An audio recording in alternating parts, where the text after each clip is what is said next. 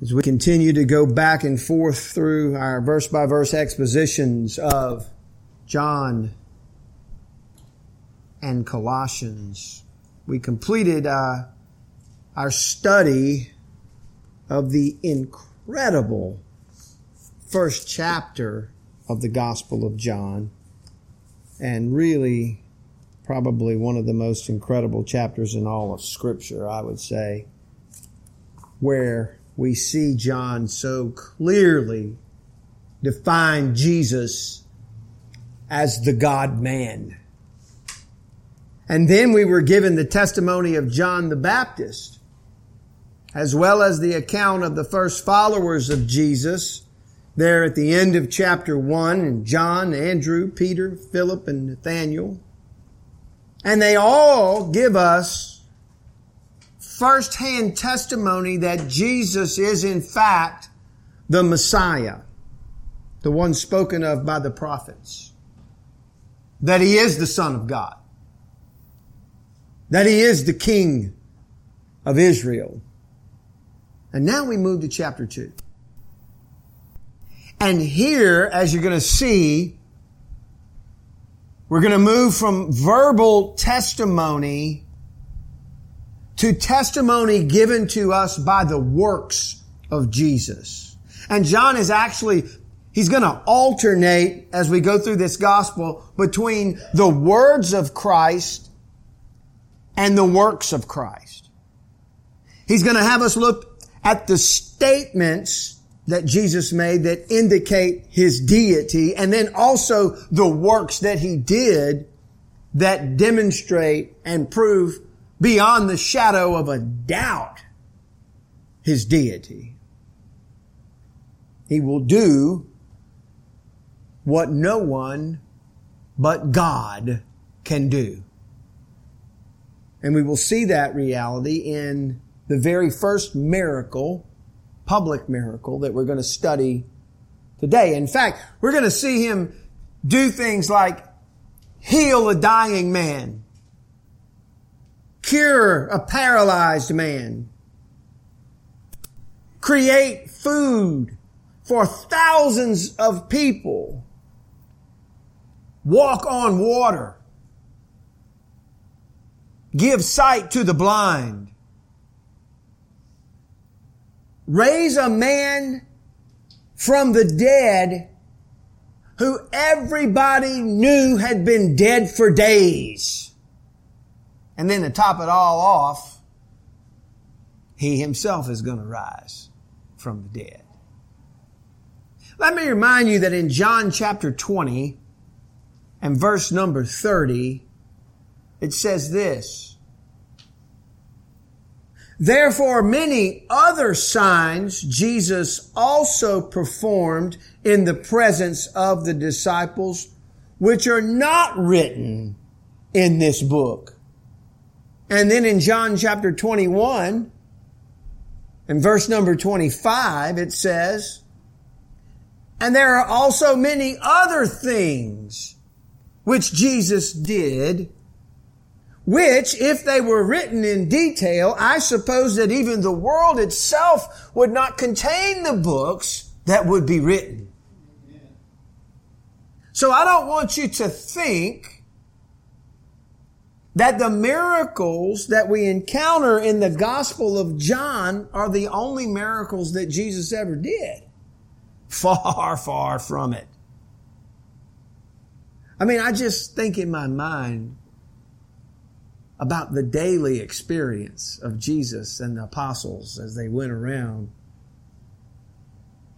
Think of all the miracle testimony that happened continuously with Jesus as He was proving His deity.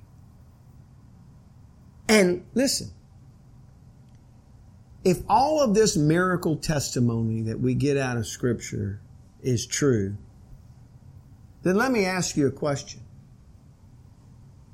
Who else could Jesus possibly be but God?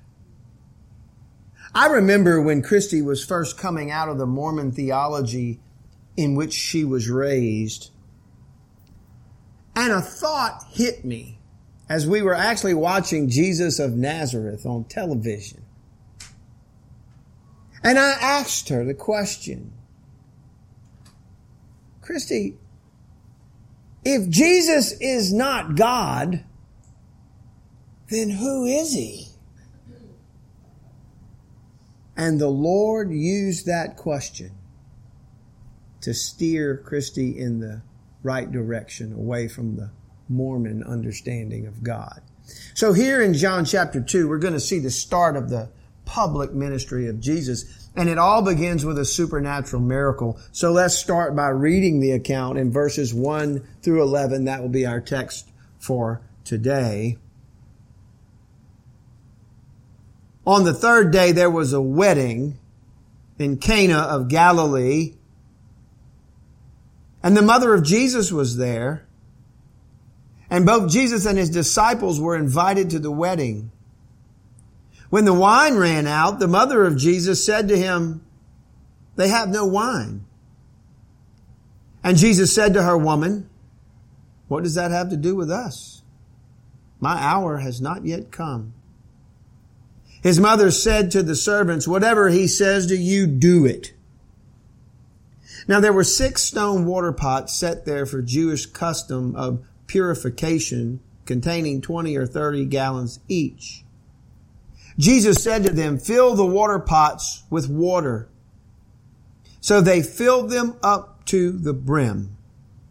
And he said to them, "Draw some out now and take it to the head waiter."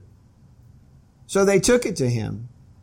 When the head waiter tasted the water, which had become wine, and did not know where it came from, but the servants who had drawn the water knew, the head waiter called the bridegroom and said to him, "Every man serves the good wine first, and when the people have drunk freely, then he serves the poorer wine.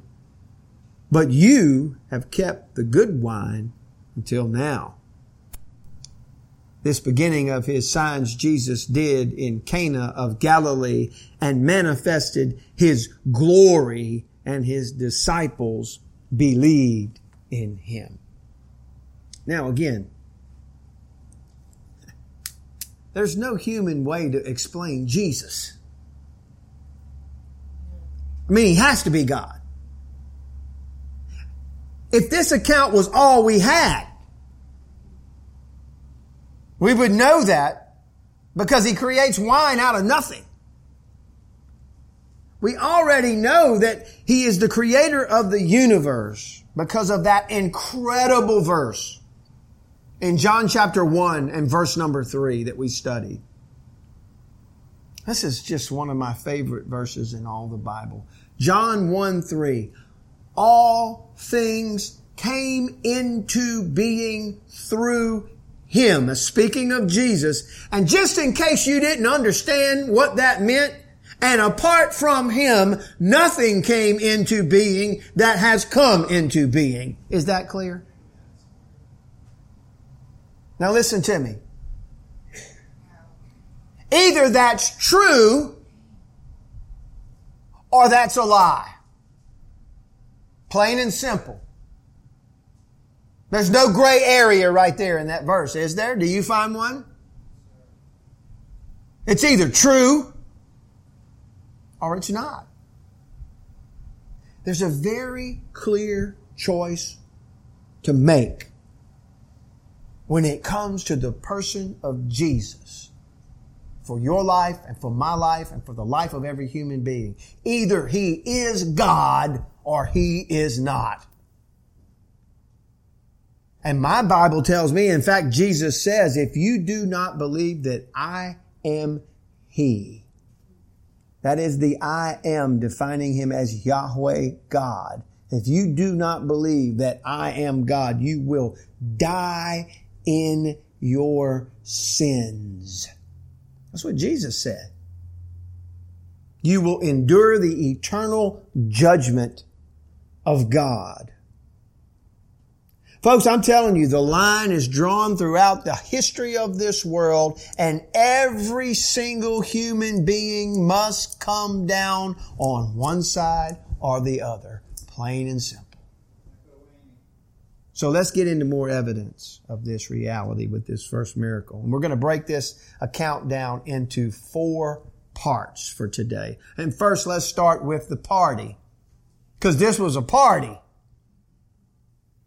It's a party, in fact, at this time in Jewish history that exceeds all other parties because it's the most important event in the ancient world, in the life of a people in a town or a village. It's a wedding. Verse 1. On the 3rd day, there was a wedding in Cana of Galilee. That identifies this as the most significant and important and carefully planned event that happened in ancient family life back in those days. Notice also, we're told there in verse 1, it's the 3rd day. And that simply means it's the 3rd day after the previous meeting with Philip and Nathanael that we studied last time that we were here in the Gospel of John. And it also tells us that from the time that John the Baptist stood at the River Jordan and said, "Behold the Lamb of God," through those first followers that we studied last time, from that day to this day, everything happened in a week.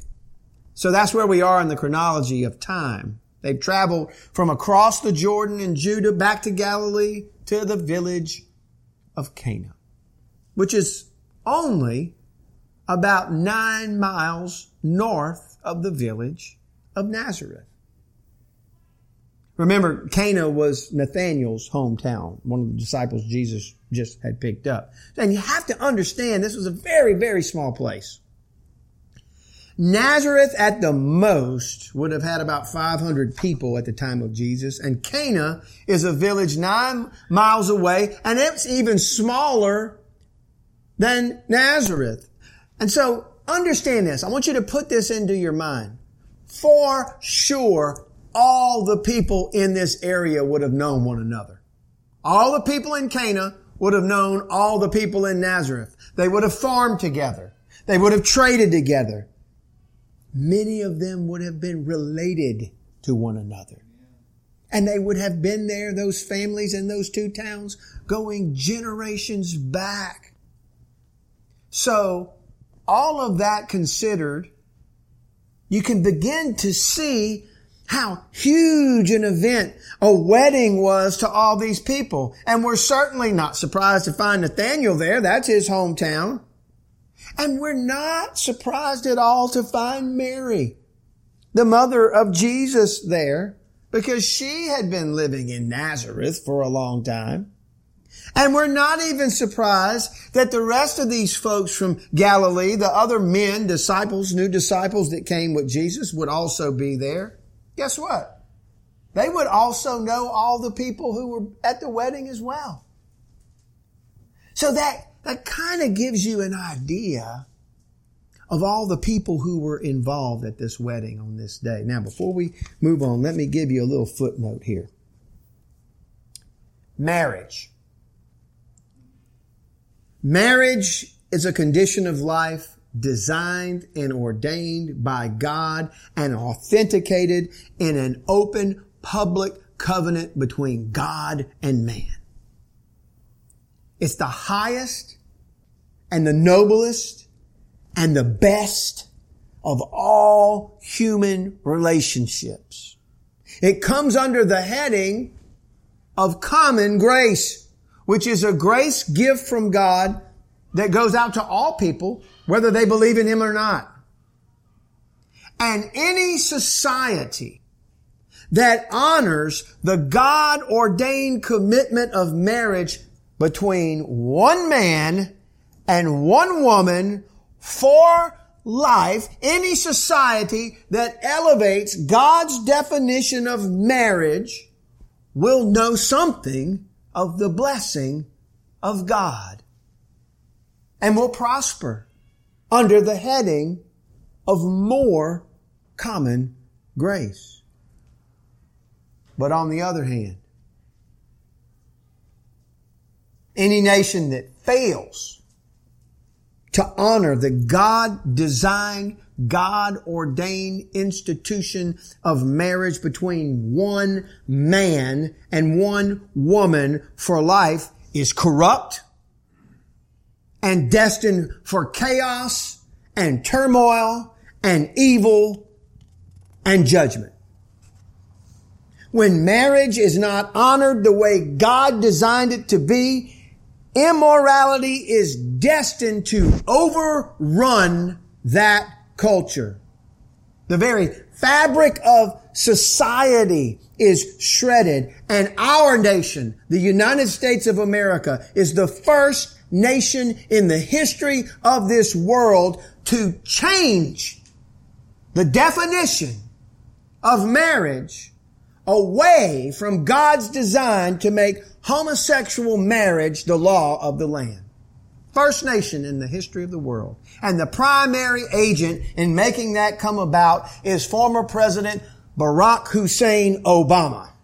He's the primary agent. He purposely put judges on the Supreme Court knowing that they were going to be able to carry out that evil decision. And guess what? America has never been the same since. And we'll probably never give over it until Jesus returns, unless there's a great revival in this land. That, in fact, that decision, Obergefell, was judgment begun in our nation. Elections have consequences down here in responsibility land, folks. And let me tell you something. God will not be mocked.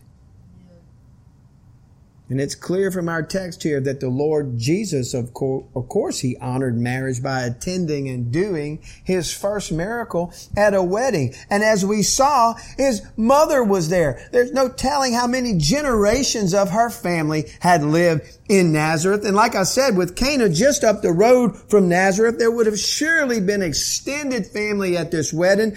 Cousins probably all had grown up together in the whole area, playing together, just going through life together.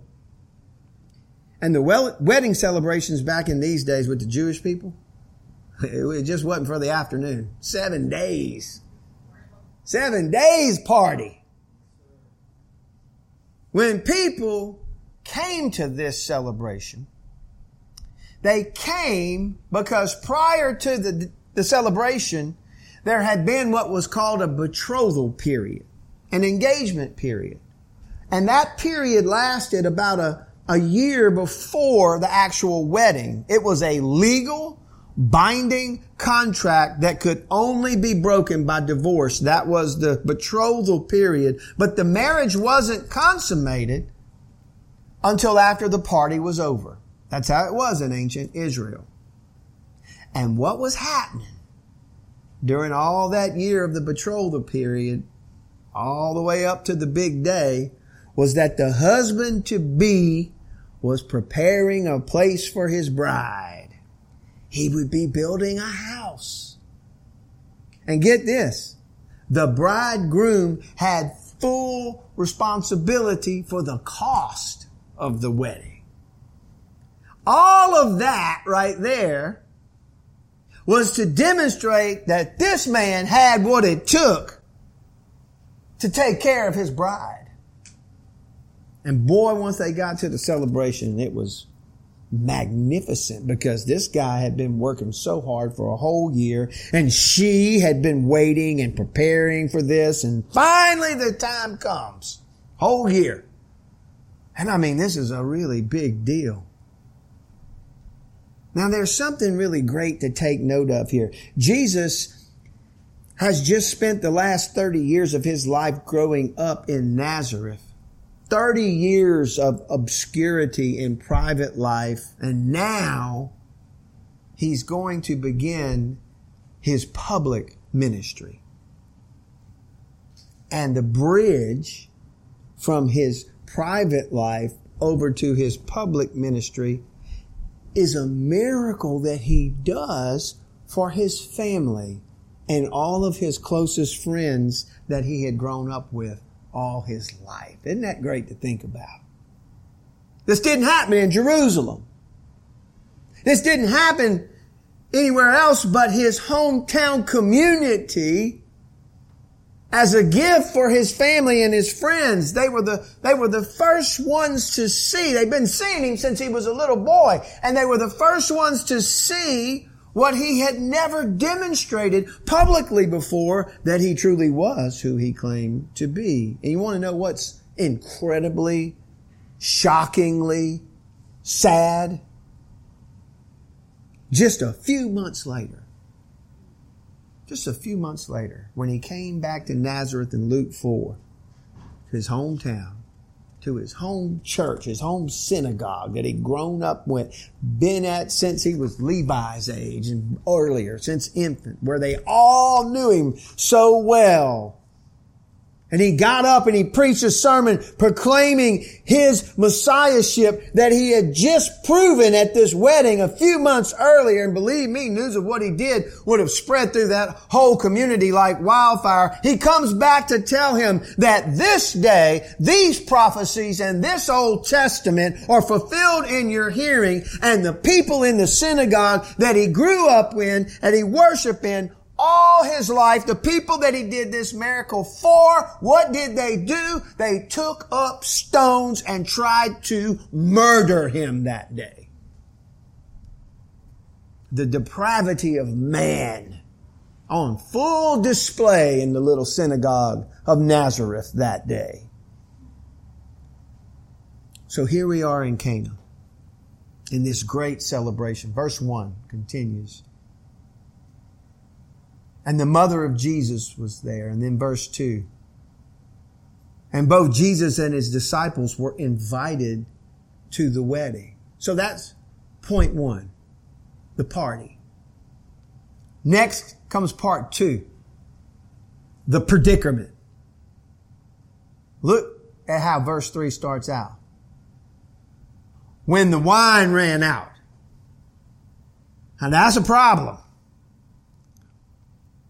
When the wine ran out. This is truly a major catastrophe. I mean, this is a colossal social embarrassment. The bridegroom, remember, has worked hard all year to prove that he could take care of his bride, building a house. The wine runs out? Maybe he don't know how to plan things too well. The party, remember, was his responsibility. How are you going to run out of wine at the greatest celebration that these people were ever involved with when these weddings came around? Let me tell you something. Life was tough in these days. We have it on easy street here in 21st century America. I mean, life was extreme and hard to deal with every single day in this time period. And a celebration like this, it meant so much to everybody involved. It was like a relief, like a little escape time period from the hardship of life for just a little while, just for those 7 days, and you run out of wine? Now let's talk about this wine for just a minute. In those days, the wine that was made from grapes and other kind of fruits was subject to fermentation. Because they didn't have refrigeration. They didn't have an ice box like we have here. So everything fermented and developed into alcohol. Dun, dun, dun, dun. Now, to quench your thirst back then was something that you really had to be careful with, because you couldn't go over to the faucet and just turn on the purified water. Dasani hadn't been invented yet. There's no bottled water you could run and go get.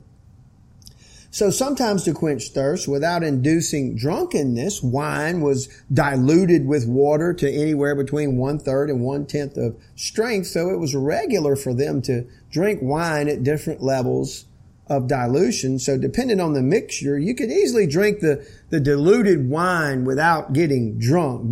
But make no mistake, all of this was wine. All of it had some level of alcohol in it. Okay? Now, this is so simple. I don't know why people make it so complicated. Drinking wine, drinking alcohol is not a sin. Getting drunk is. Is that too hard to understand? I mean, that's pretty simple, right? Now listen to me. If it happens to be your Christian conviction that drinking alcohol is a sin, as it is for some Christians, then you better not drink it, because if you drink it, you're going to sin.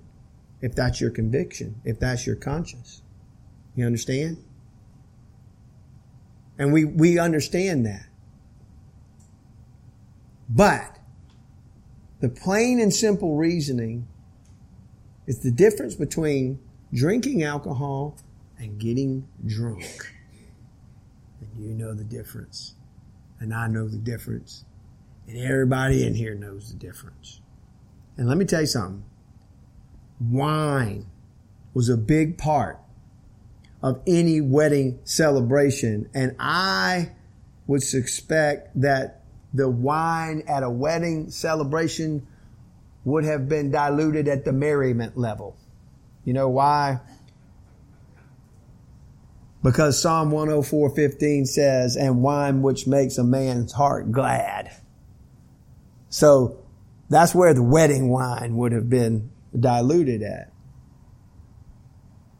And this one in Cana had the wine run out, this celebration. Big problem. Verse 3, when the wine ran out, the mother of Jesus said to him, they have no wine. In fact, I'm sure when the wine ran out, everybody knew the wine ran out, because they didn't have Coke and they didn't have Sprite and they didn't have bottled water. The wine was it. So Mary's kind of Captain Obvious right there. And this is a several day event. Now, some have suggested, well, Mary just wanted Jesus to do a miracle right here. I mean, she'd been waiting for this. I mean, you know, she knew who he was. And that's possible. It is.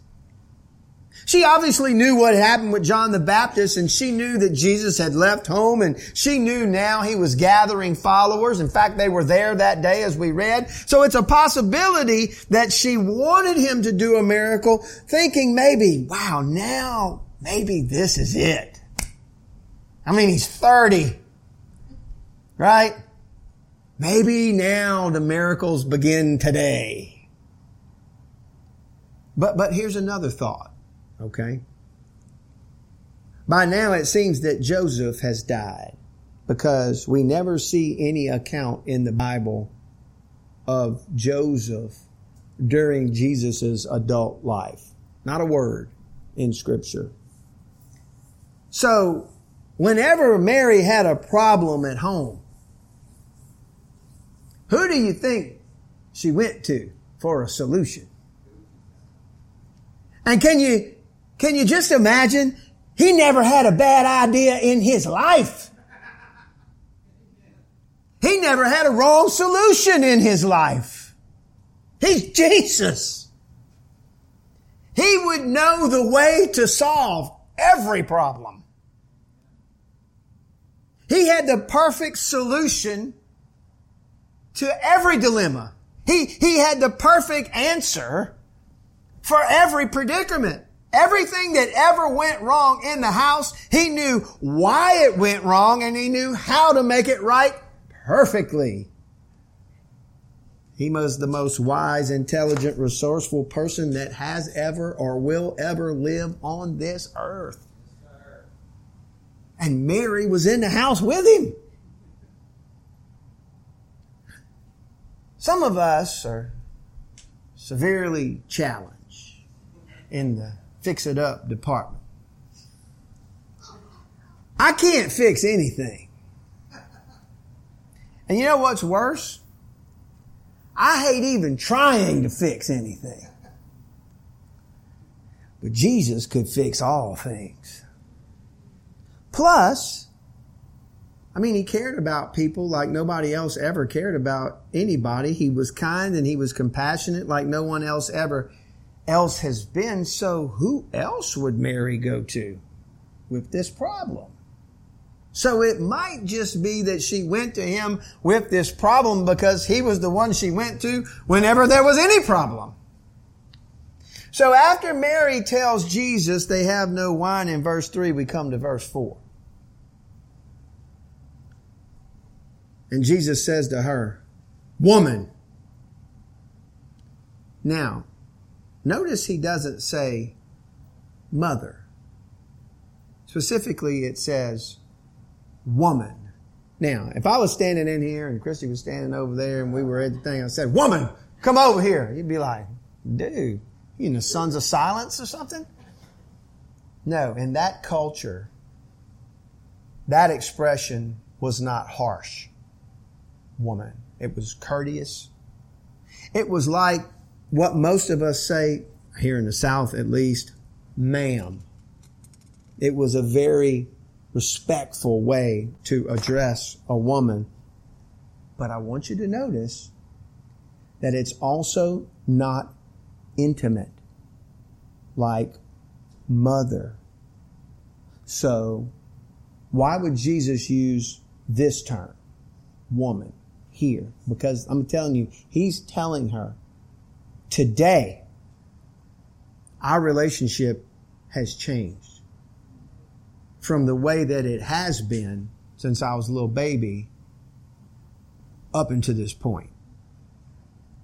She is now no longer in a position to act as any kind of authority in his life. She's no longer in a position to tell him what to do, to make suggestions to him. This would be a big change, because I would think that everything that she had ever asked him up until this point in his life, that he, being Jesus, would have responded in perfect obedience and perfect love. But that way of things is now changed. Because I want you to read your Bible. She played no role in his ministry. None. At all. When he was 12, he gave a preview of this. When he's in the temple talking to the officials, what did he say? I must be about what? My Father's business. And on this day, his father's official business started and his mother's business ended. From here on out, he would be fully 100% totally engaged in his Father's business. In fact, Jesus, the God-man, let me remind you, never asked for suggestions from anybody. In fact, when people gave him suggestions, they would normally get rebuked like, "Get behind me, Satan," like he told Peter. Now, next here in verse 4, Jesus' tone, it's not rude, but it was abrupt. Maybe you could call it a mild rebuke, if you will. He says next, what does that have to do with us? And this is important. There's a deeper thing going on here. This demonstrates a change. The years of submission and obedience of his pre-ministry life with his mother are over. Jesus is finished with his mother's business, and now he's doing his Father's business. And from here on out, we will hear him say over and over and over in the Gospel of John, "I will only do what the Father tells me to do. I will only do my Father's will." So he is distancing himself from that mother-son relationship which had existed for 30 years. And here at this point in this instance, to call her mother you realize, would have kind of kept that type and frame of relationship intact. Woman shows us that she is now dealing not just with her son. She's dealing with the Son of God. What does that have to do with us, that the wine ran out? That was a familiar expression back then. In fact, we see it a couple times in the Old Testament, also Matthew and Mark. Literally what to me and you? Literally from the Greek. What is it that concerns me and you together here with this? Nothing. What do we have in common here with this? Nothing. It's literally a separating statement. Jesus is making clear he is now on his own with a very definite track for the rest of his life. From here on out, his Father's will is the only thing that matters every moment of every day. This is the complete opposite of any teaching that says that Mary has any function, any role at all in the life of Jesus after he entered into public ministry. Complete opposite. In fact, in Luke, let me give you an example. Luke 11:27. Jesus was speaking to the crowds.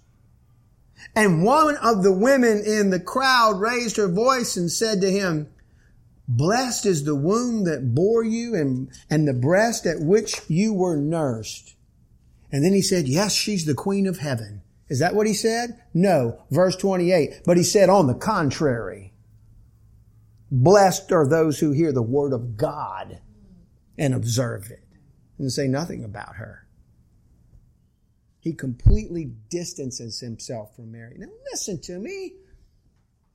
It's not that he didn't love her. It's not that he was being mean to her or harsh to her. Of course he loved her. But he has now assumed a higher position. She doesn't have any role to play in what he's doing. What's he doing? Folks, remember, this is God come to earth to do the most important work in history. That's what started on this day. She doesn't have any role in this. He's done with his mother's business. Now it's all about his Father's business. That's not mean or harsh. That's fact. Okay? So anybody who says, well, if you can't go to Jesus, go to his mother and she will intercede for you with him. They don't even understand the relationship that Jesus and Mary had on earth, much less the way things work right now. And then next in verse 4, Jesus says, my hour has not yet come. Now this is the first time we see this statement. We're going to see this statement quite a bit.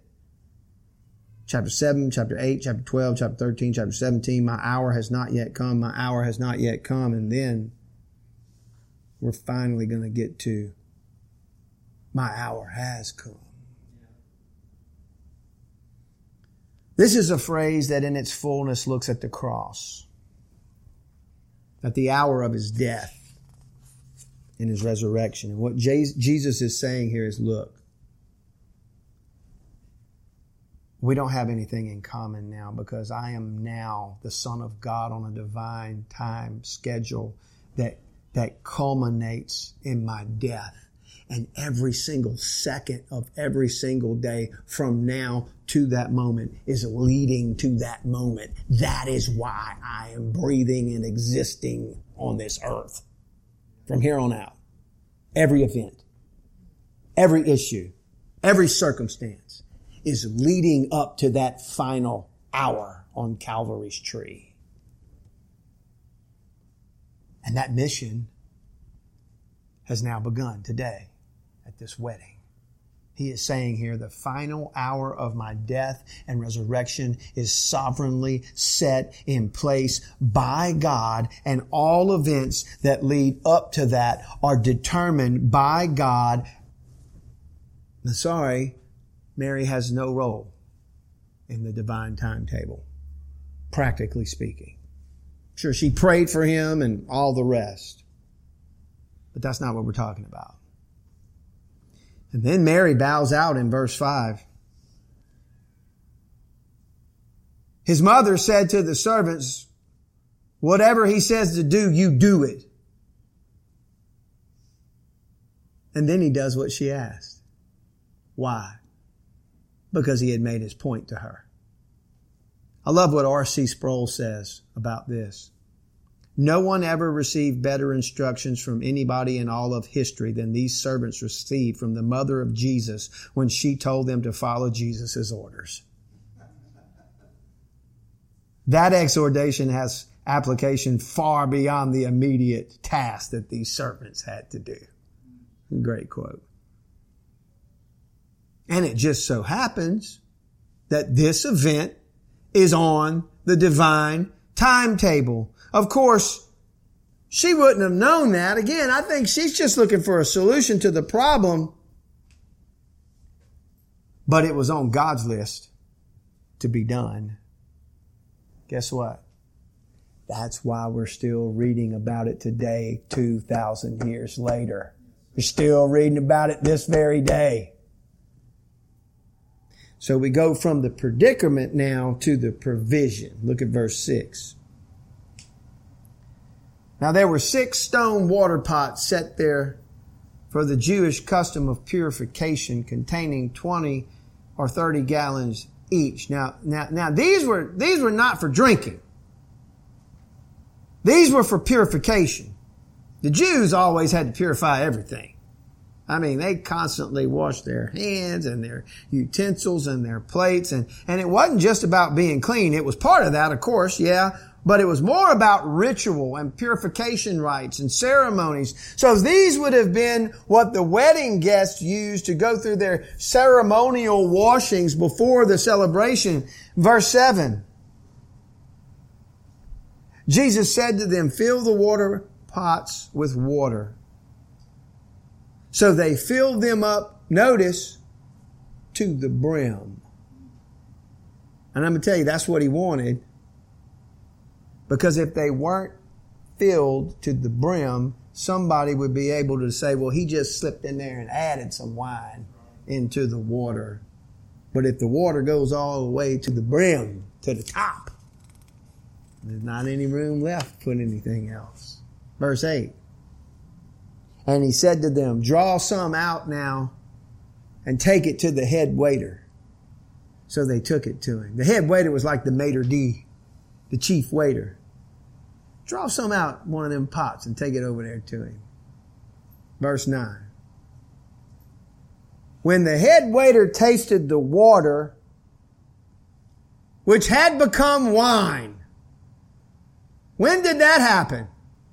It happened between verse 7 and verse 8.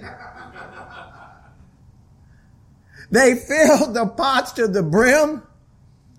They drew some out. They took it to the waiter. And by the time it gets to him and tasting it, wine it had become. Just like so many things in the Bible, this is so understated. When the head waiter tasted the wine, water, which had become wine.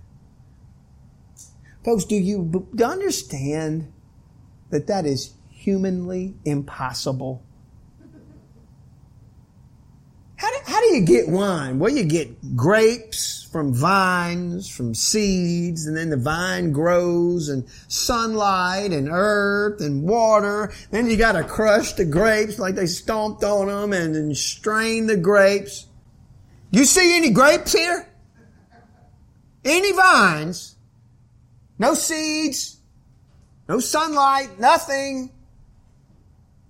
If he had wanted to, he could have said, become wine. He didn't even have to say it. Verse 9, again, when the head waiter tasted the water which had become wine and did not know where it came from, look at this. But the servants who had drawn the water knew. Oh, they knew what happened. And think of this. Think of this. These guys, these servants, they were completely unknowing, disinterested eyewitnesses giving testimony that he had literally created wine to replace water. Where did the water go? And by the way, this was the best wine this world has ever known. Chateau Margaux Bordeaux has nothing on the wine that the God-man makes out of nothing. And it becomes very apparent right away, because look next in verses 9 and 10. The head waiter called the bridegroom, verse 10, and said to him, every man serves the good wine first. And when the people have drunk freely, then he serves the poorer wine. But you have kept the good wine until now. Oh, he's saying nobody does this. Nobody keeps the quality of wine like this until the end. And you can imagine the bridegroom. He don't know what happened, but boy, yeah, that's right. That's me. And I'm sure the head waiter was much more dramatic and expressive than how this reads right here, because he ain't never tasted no wine like this in his whole life.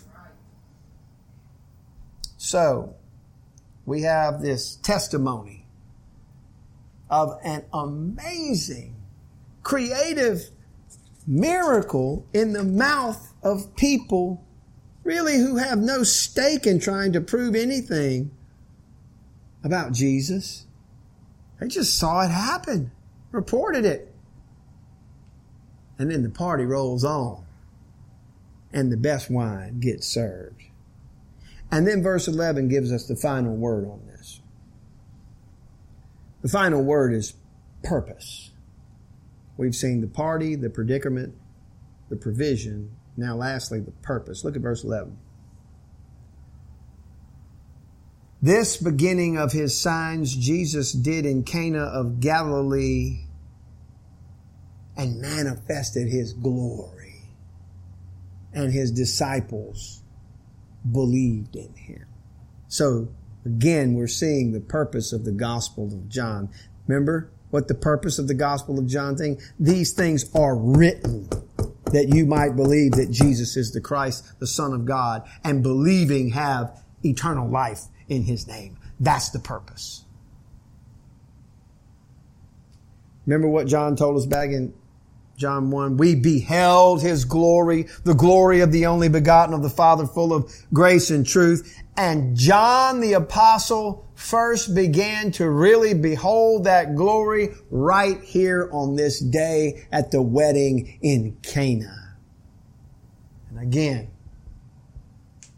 for every person, either you believe this or you don't. Either you believe it happened or you do not. Listen, great prophets, powerful religious leaders cannot make water into wine. Muhammad never made water into wine. Buddha never made water into wine. Joseph Smith never made water into wine. Mary Baker Eddy never made water into wine. Only the God-man can do that.